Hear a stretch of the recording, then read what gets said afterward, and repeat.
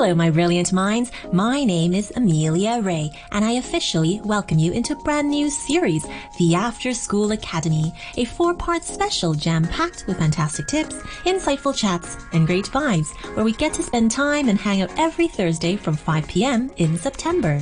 Today, in part 1 of our 4-part series, I am delighted to help you kickstart your new academic year with a topic so many of us adore, and some of us even travel for it.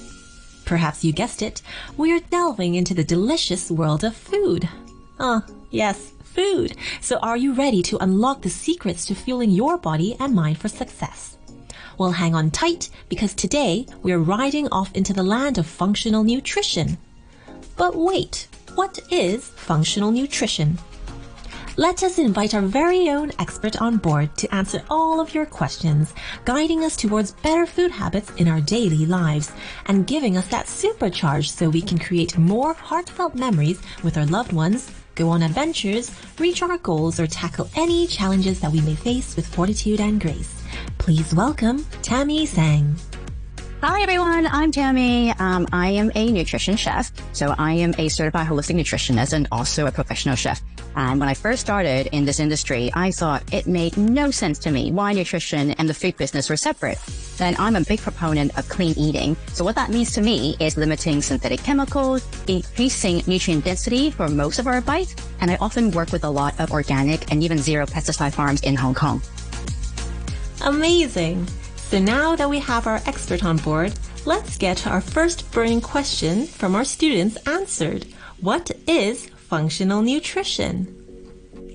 So essentially, functional nutrition is a science of how the entire body as this one amazing, almost miraculous connected system, right? And how we then use nutrition. So nutrition basically just means all the goodness from food, from nature, to nourish the system. Now that we have a snapshot of what functional nutrition is, let's bring this back to the new academic year that has just begun. So how can students use nutrition to optimize their memory and learning? So I'm a big fan of Dr. Drew Ramsey, and he has identified 12 essential nutrients for overall brain health. I'll just name them briefly for you. Like they are folate, iron, omega-3s, magnesium, potassium, selenium, B1, vitamin A, vitamin B6, B12, vitamin C, and zinc, and not to forget those good gut bacteria probiotics, right? Now, what does that all actually mean? All of these nutrients comes from eating good, clean food. And we're really talking about whole foods here and having a balanced diet. And ultimately, there's one last important neurotransmitter, which is acetylcholine, which is key to memory and learning. And a lot of that comes from really healthy pasture-raised organic eggs. So include eggs in your daily diet, and it's really good for helping you with learning and memory. So that sounds simple enough. So we can do scrambled eggs, boiled eggs, sunny side up, and omelets, and you name it. But what did Tammy mention about 12 essential nutrients? Well, if you missed that, head on over to our website for the playback to take notes. And speaking of which, all that information and food, what about brain fog and fatigue? So it's such a really good point about brain fog. That is our bodies talking to us, and our bodies are constantly talking to us. For example, in Hong Kong, it's very typical that we would have a lunchbox, a lot of white rice with either roast meats or something that's very heavily sauced, right? And right after that, we find ourselves wanting to fall asleep at our desk. That fatigue is a sign that our blood sugar is not balanced. And to balance our blood sugar, the first step is, to learn what macronutrients are, what carbohydrates are, proteins and fats, right? Carbohydrates is actually not just starchy grains, which is what a lot of people believe. It's also vegetables. So a simple strategy to start personalizing our nutrition is to look at our plates, and each time we're eating, it's 50% carbohydrates, which is our vegetables, as well as those starches, 25% protein, and 25% healthy fats. So start with that. If your plate has that simple strategy every time, and then we monitor how we feel. And if we are still feeling quite a lot of fatigue, we can decrease the carbohydrates a little bit, increase on the protein and fat, and just adjust at each meal by listening to our bodies and using this basic strategy. Now that right there is the golden nugget and a wonderful reminder. So essentially, we need to reprogram our former conditioning to learn how to listen to ourselves, trust our bodies to know what it needs, and support it in ways that we can with food or other things that we input into our system. And isn't that incredibly true for so many areas of our lives? But how about sustaining our energy? Let's try to understand this a little bit more. To sustain energy, what that really means is managing our blood sugar levels. So that's including, good proteins and fats in our snacks as well, right? So, when you go to a supermarket or a convenience store, you go to the snack aisle, so much of it is actually very, very carbohydrates heavy.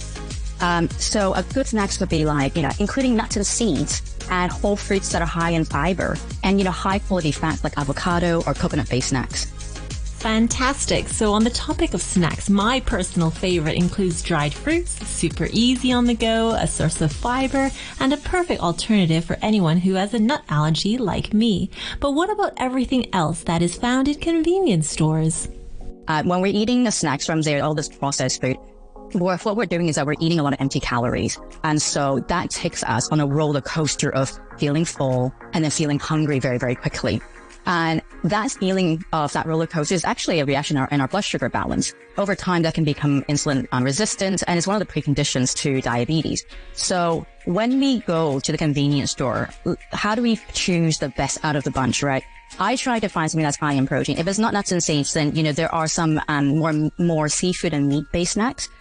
Even though they're not the healthiest option, they do bring some balance. Or sometimes we could find some healthier vegetable chips, dehydrated vegetable chips. Those are also better options than your regular potato chips as well. What about popular favorites like bread buns, Swiss rolls, fish balls, and dim sum? So in the typical snack shops, they're sometimes usually quite high in synthetic chemicals and also refined flours, refined sugar, and refined salt. But often there are other choices of real foods in there as well, like white turnip. So what I try to do is, if I'm getting fish balls, I like to match it with also a selection of some real foods from these snack shops as well. So really, we can treat it like a fun game of mix and match, as well as I spy something processed. Yeah, I think I think a lot of it is about learning what processed foods actually are. So even though fish balls, they seem like it's a real food, the manufacturing process is that it's taking a little bit of real food and mixed it with a lot of synthetic ingredients to make this. So as students go on, they can start to recognize which foods are processed and which ones are real foods. So, for example, like I said, the white radish is a real food, but even some of the cuttlefish, even though it's been treated, it also is still a real food. So it's learning to recognize it and then matching those together will make it easier to make good choices. Right, now you get the picture, but what about tackling that sweet tooth? So with sweets, I love the idea of matching real fruit, real whole fruit with some organic peanut butter. For example, for my son, when he would like something sweet and he really wants a snack, I would have some homemade ice cream or something that's even easier, which is like orange juice and yogurt mixed together and frozen into an ice pop. For a hot day, it's a really, really good snack. And, I think what it does mean is that it's eating more at home. It is unfortunately a little bit hard to find when you're on the go. So when you're on the go, if there is nothing else available, and especially, like you, if you are allergic to peanut butter, a piece of whole fruit is great. It's filling, it has fiber, it's nutritious, and it's tasty. Amazing tips. Now let's dive a little deeper and talk about the unavoidable. The mums, dads, and most of all, the aunties and uncles that use sweets to bribe children into good behavior. What can we do about that? I completely understand this conundrum being a mom of 2 young kids. And what I've done is I found a compromise. So I try to limit it, only doing it when I absolutely need to, because, bribing kids with food is a learned behavior that stimulates a reward pathway in their brain. It's a learned behavior over time, and it can put us into some real, food trouble when we are, in our adulthood. So what I do is that I offer healthy snacks. So I keep healthy snacks at home. So one of them is, as I mentioned earlier, yogurt and orange juice ice pop or homemade ice cream. These are some great homemade sweets that can be given. But also, for convenience, we can go to the supermarkets and choose some whole grain crackers. Some of these whole grain crackers can be matched with cheese, which gives it a really nice savory note. It takes less than a minute to put together. So what we look for on the packaging is as little ingredients as possible. We look at the ingredient list, and someone would say, okay, made with organic brown rice and quinoa. If these are the only 2 ingredients, that's a good cracker. For those that are not allergic to nuts and seeds, can also be looking for similar crackers, but with multi-grains, nuts and seeds inside as well. Okay, now let's take this to the students, parents, individuals, professionals, and aunties that are listening in and decided, I'm ready and committed to changing my habits for more efficiency for the week, for my health, for my learning, and for my family. What can we say about meal prep on Sundays? Earlier we were talking about having the balance of macronutrients, carbohydrates, proteins, and fats. And so let's say on a Sunday, we can be prepping food items that fall into these 3 categories. So for carbohydrates, I really like to have whole grains in the fridge. So whole grains would be something like brown rice or whole grain noodles. This is something that we can just throw into a rice cooker or a pot. Very easy to keep in the fridge. Protein, I would always do some high quality meat like chicken, for example. I would get either organic or pasture raised chicken. We can, put some in the oven or just, simply pan fry it. And also, and not to forget, lots and lots of vegetables. Lots of vegetables that includes both crunchy vegetables as well as root vegetables. So some easy ones are like broccoli, cauliflower, and pumpkin. These are the things that we could cook ahead of time. And then putting together a meal of these three things together is already a really good start for our students to have a healthy lunch. Okay, now that we have all our serious, committed listeners all covered, let's bring this back to the very beginning where some of you may probably be thinking, hang on a minute, all I want to be is good at learning and I don't have time for cooking. And I thought you were going to give us beauty tips about skin and hair. What's the tea on that? Every symptom that we have, whether we're a little bit overweight or whether we have bad skin or whether we have hair loss, as you mentioned, is a sign that our body's not working well as a system. And clean eating is a solution to our system working well.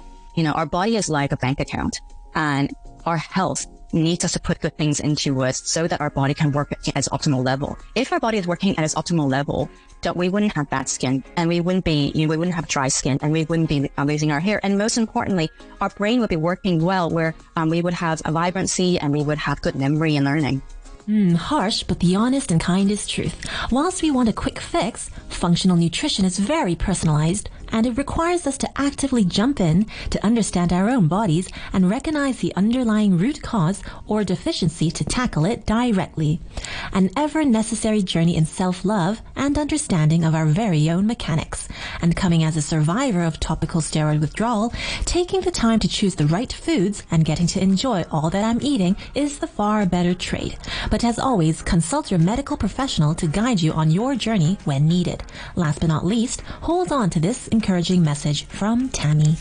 I know that nutrition can sound really intimidating. There's so many things to learn and it feels so complicated.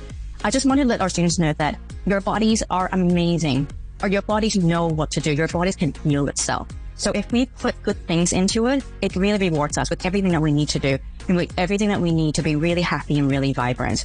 And so now is the best time. As a student, this is the best time when our body is the strongest to make those good deposits and treat it well. And it will save us from hardship and medical bills in the long run as well. We could all definitely benefit from fewer bills and better memory. Speaking of which, continue joining me next Thursday as we take a microscopic dive into the realm of memory. And just before we wrap up, let's end with an absolutely classic and amazing song recommendation. I am recommending a song called I've Got the Power by Snap.